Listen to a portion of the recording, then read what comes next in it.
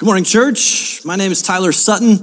My wife, Casey, and I have been a part of Copper Hills for about the last 6 or 7 years ago, for the last 6 or 7 years. And for the last year and a half or so, I have been honored to be able to serve as one of our elders. And so Pastor Brad is out of town in Canada with Elfie right now, celebrating a wedding.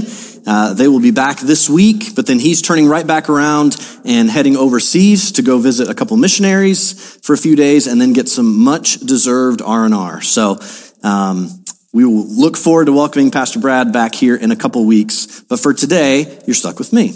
So I am super excited to be able to fill in for Brad as we finish up our series called The Lies We Believe. So let me pray for us, and we will dive right in.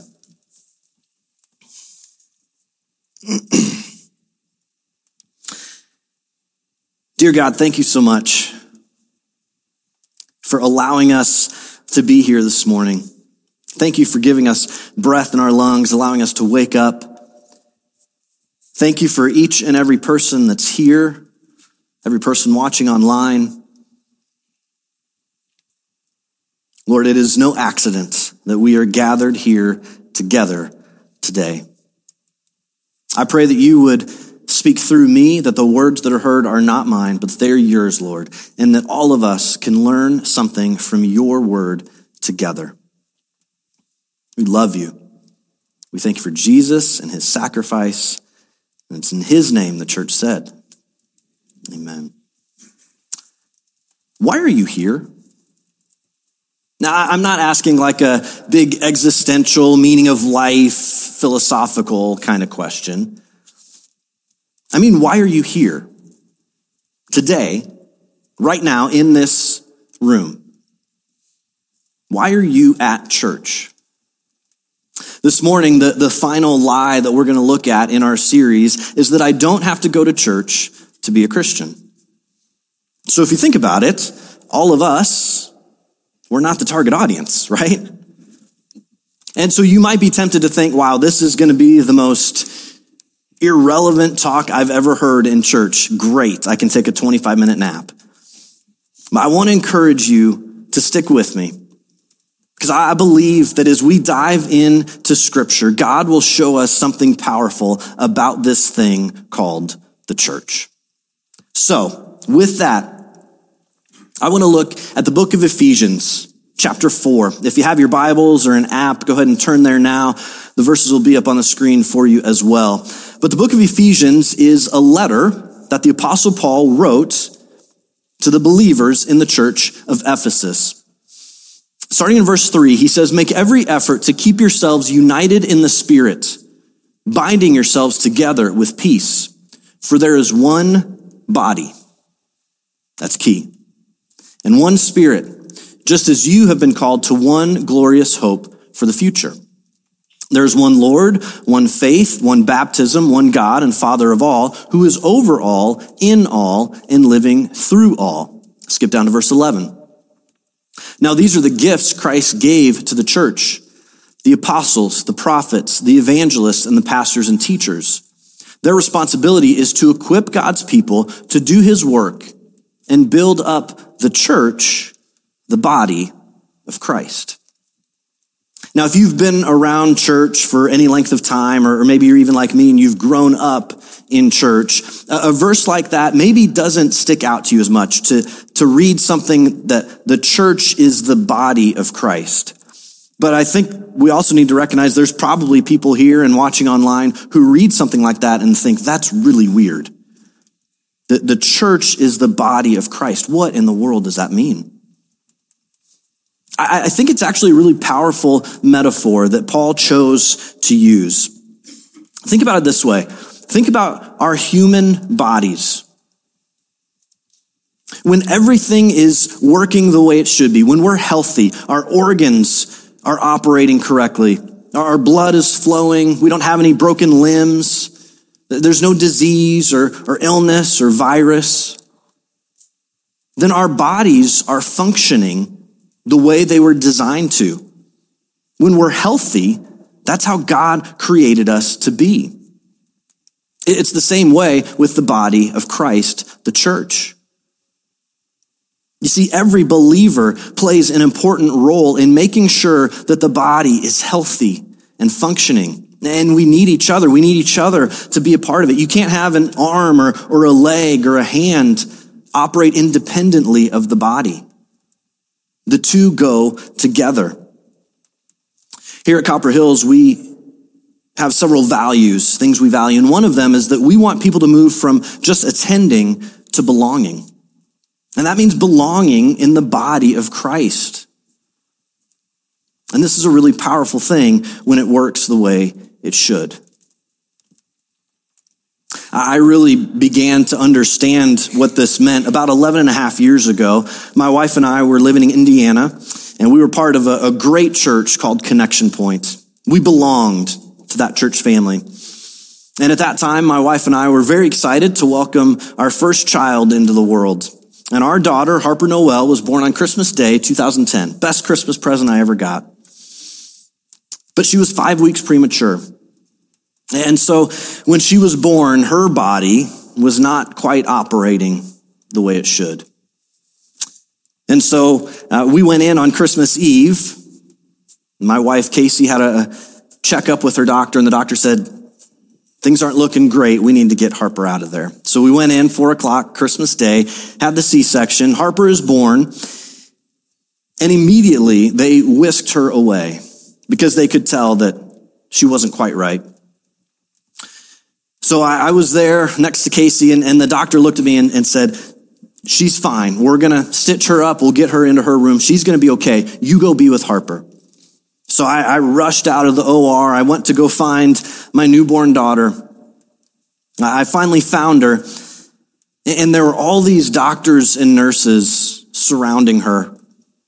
And I will never forget the moment when one of those nurses looked up at me and said, she stopped breathing twice, but we got her back.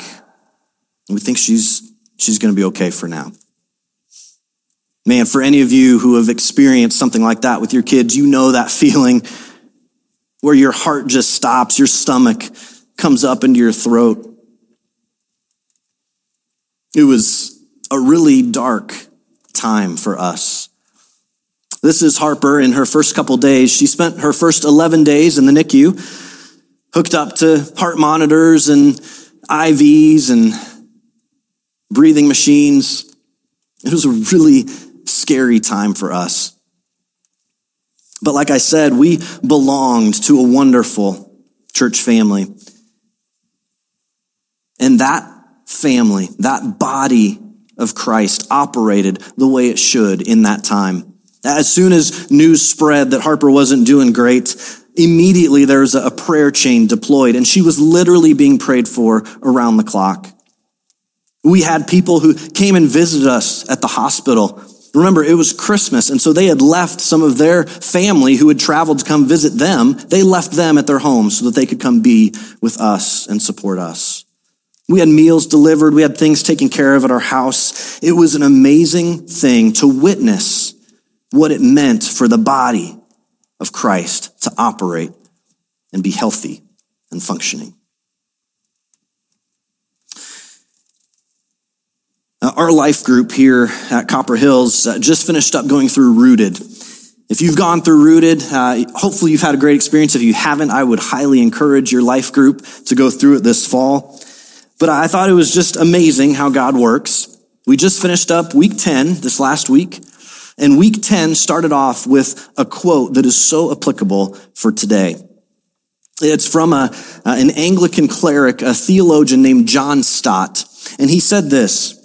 He said, I'm assuming that we are all committed to the church. We are not only Christian people, we are also church people.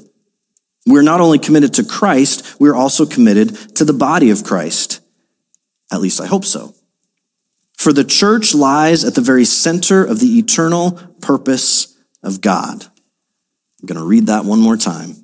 The church lies at the very center of the eternal purpose of God.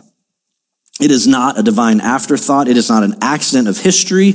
On the contrary, the church is God's new community. If you only remember one thing from our time together today, I hope it will be this. If you are a Christian, you call yourself a follower of Christ, then you don't go to church. You are the church. As Christians, we don't go to church. We are the church. And something that's so beautiful about that is because of that, it's not confined to this building or any other. You can be the church wherever you go. You can be the church when you're serving or volunteering. You can be the church when you're on a missions trip. You can be the church in your life group. You can be the church when you have a bunch of people over to your driveway every Sunday night to just talk about life. You are the church wherever you go. But please understand that there is no substitute for this, the corporate gathering of the body of Christ. You see, as disciples of Christ, as apprentices of his, as people who desire to learn the way of Jesus, we have to follow the example of Jesus. And what was his example? Well, we see it in John chapter 4. It says, when he, Jesus, came to the village of Nazareth, his boyhood home, he went as usual. The NIV says, as was his custom, to the synagogue on the Sabbath and stood up to read the scriptures. You see, followers of Christ need to be engaged in the body of Christ. Jesus went to church. Don't you think we should follow his example? I want to speak briefly just to the Copper Hills men. You know, for us as spiritual leaders of our families, we need to be the example for our families by following the example of Jesus. A few weeks ago, we celebrated our baptism Sunday, and it was so cool to see there were two boys, actually twins, that got baptized that day. And if you remember their stories, they talked about how they didn't want to go to church. They didn't like church. Now, I happen to know those boys. My wife and I were in life group with their parents, and I know that their dad and their mom show the example of how important it is to be engaged in the body of Christ.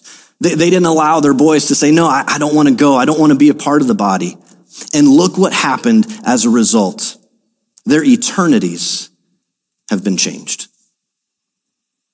Followers of Christ, we need to be engaged in the body of Christ.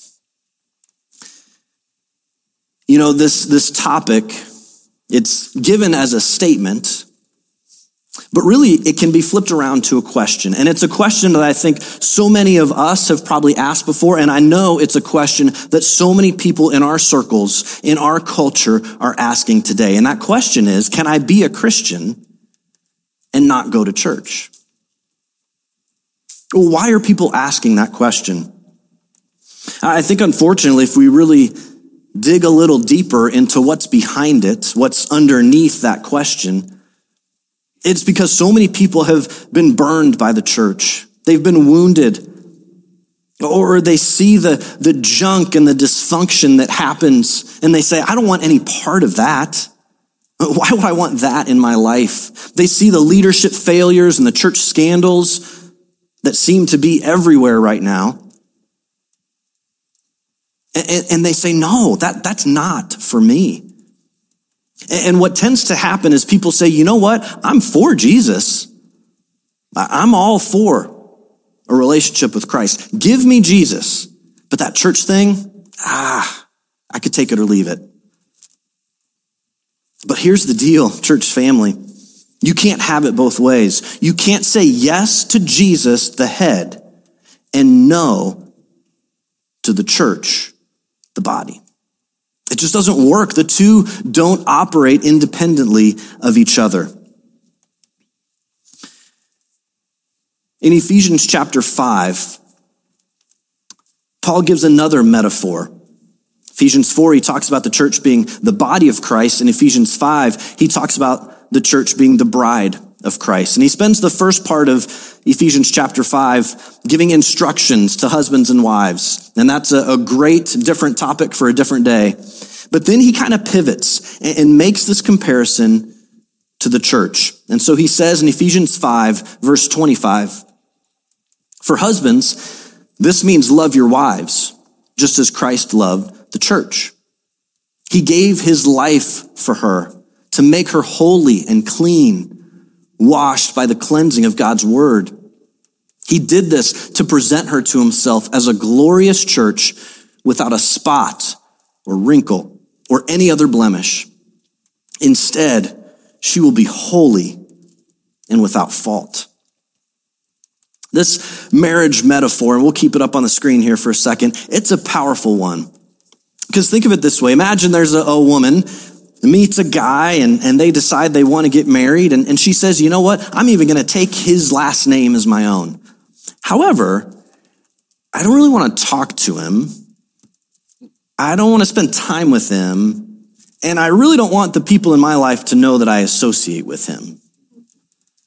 It doesn't work, right? I mean, that's a recipe for a really dysfunctional marriage.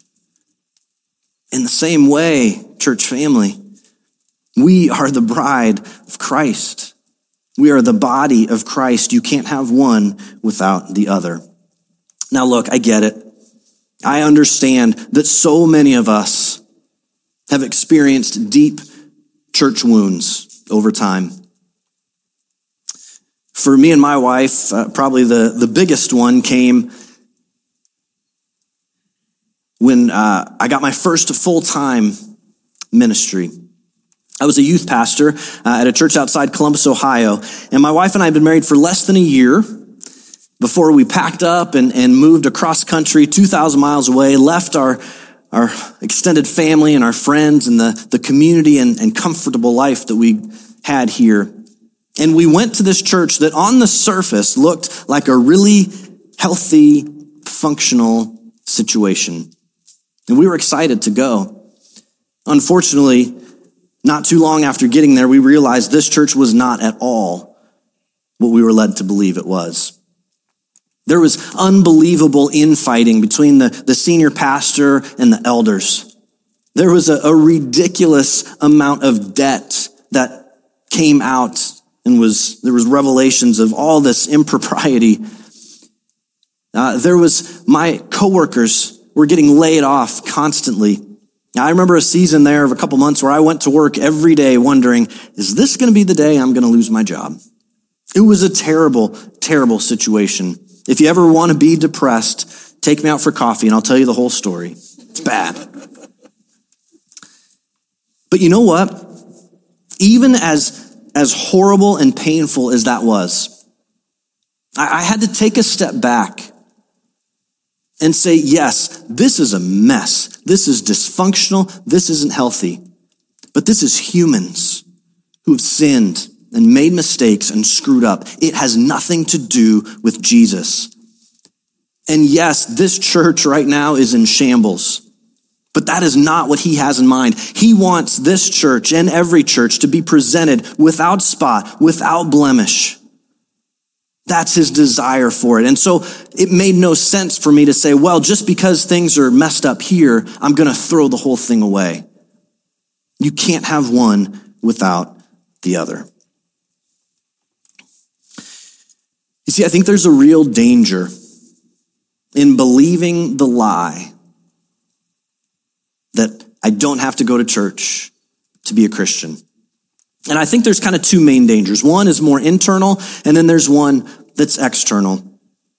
For the internal one, I want to go back to Ephesians chapter 4. We left off earlier in verse 12, but Paul continues in verse 13 and says, this will continue until we all come to such unity in our faith and knowledge of God's Son that we will be mature in the Lord, measuring up to the full and complete standard of Christ. Then we will no longer be immature, like children. We won't be tossed and blown about by every wind of new teaching, We will not be influenced when people try to trick us with lies so clever they sound like the truth.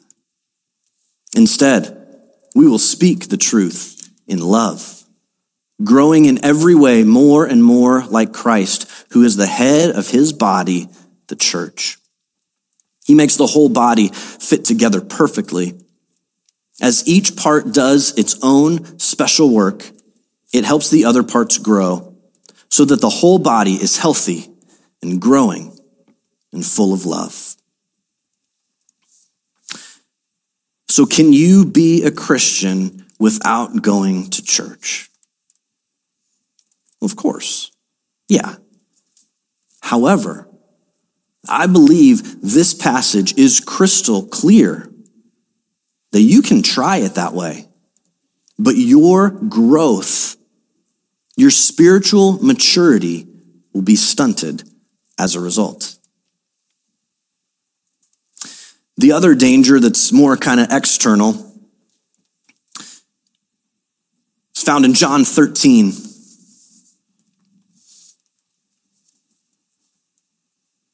Which says, this is Jesus talking to his followers. He says, your love for one another will prove to the world that you are my disciples.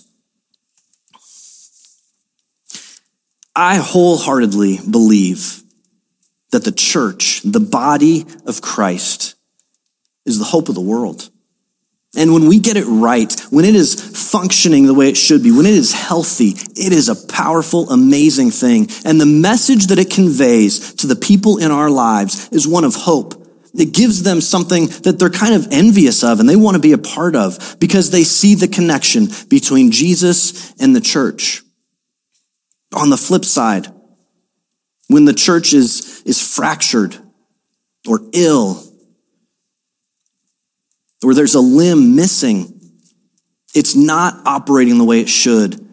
And when that happens, the world suffers as a result. That's kind of the danger from an external perspective. Those around us get a message about the church that's simply not true. They hear that the body of Christ is not healthy. And I want to say to you today, it is, and it should be. Because it is the body of Jesus. There's a great quote by C.S. Lewis.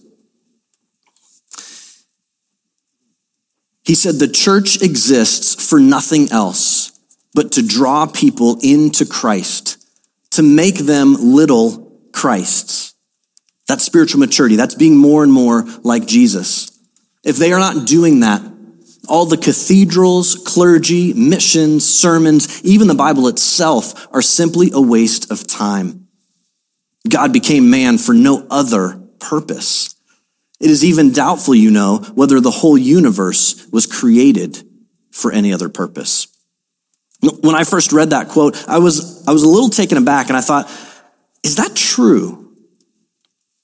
And the more and more I looked at it and looked at scripture, I think C.S. Lewis was spot on. And when you look at Ephesians 4, it shows that.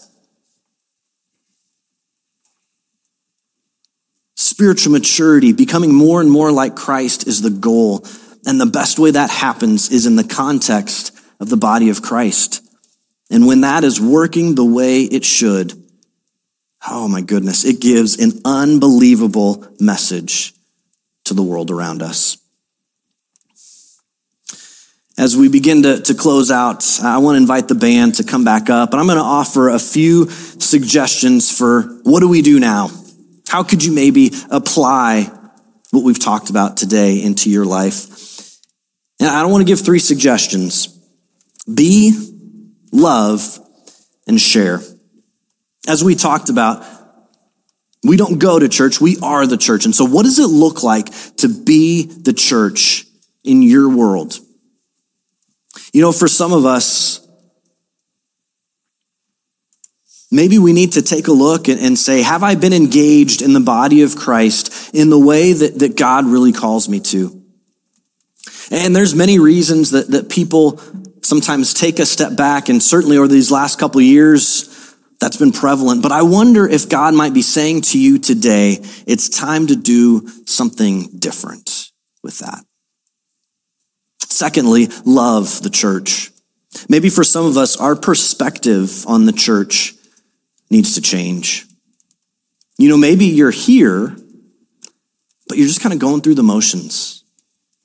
And just like a marriage that's lacking in love and is just going through the motions is dysfunctional, when we have the body of Christ and people who are going through the motions without loving the church, that's dysfunctional too.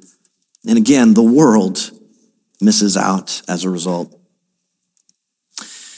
And then lastly, share the church. If you have been impacted in a positive way, and hopefully most of you have, by the body of Christ, being engaged in the body of Christ, share those stories. Tell people around you what that is like. I have to tell you, it breaks my heart to see all these blogs and exposés and documentaries and podcasts talking about how damaged the body of Christ is. And I think those people that do those things are well-meaning. But man, it is so damaging to the body of Christ. I believe with all my heart that Jesus is just as relevant and just as important today as he has ever been. Therefore, his body, the church, is just as relevant and just as important today as it has ever been. And so if you believe that too, you got to tell the people around you. Give them hope that this thing called the church, the body of Christ, is alive and well. So, be the church, love the church, and share the church.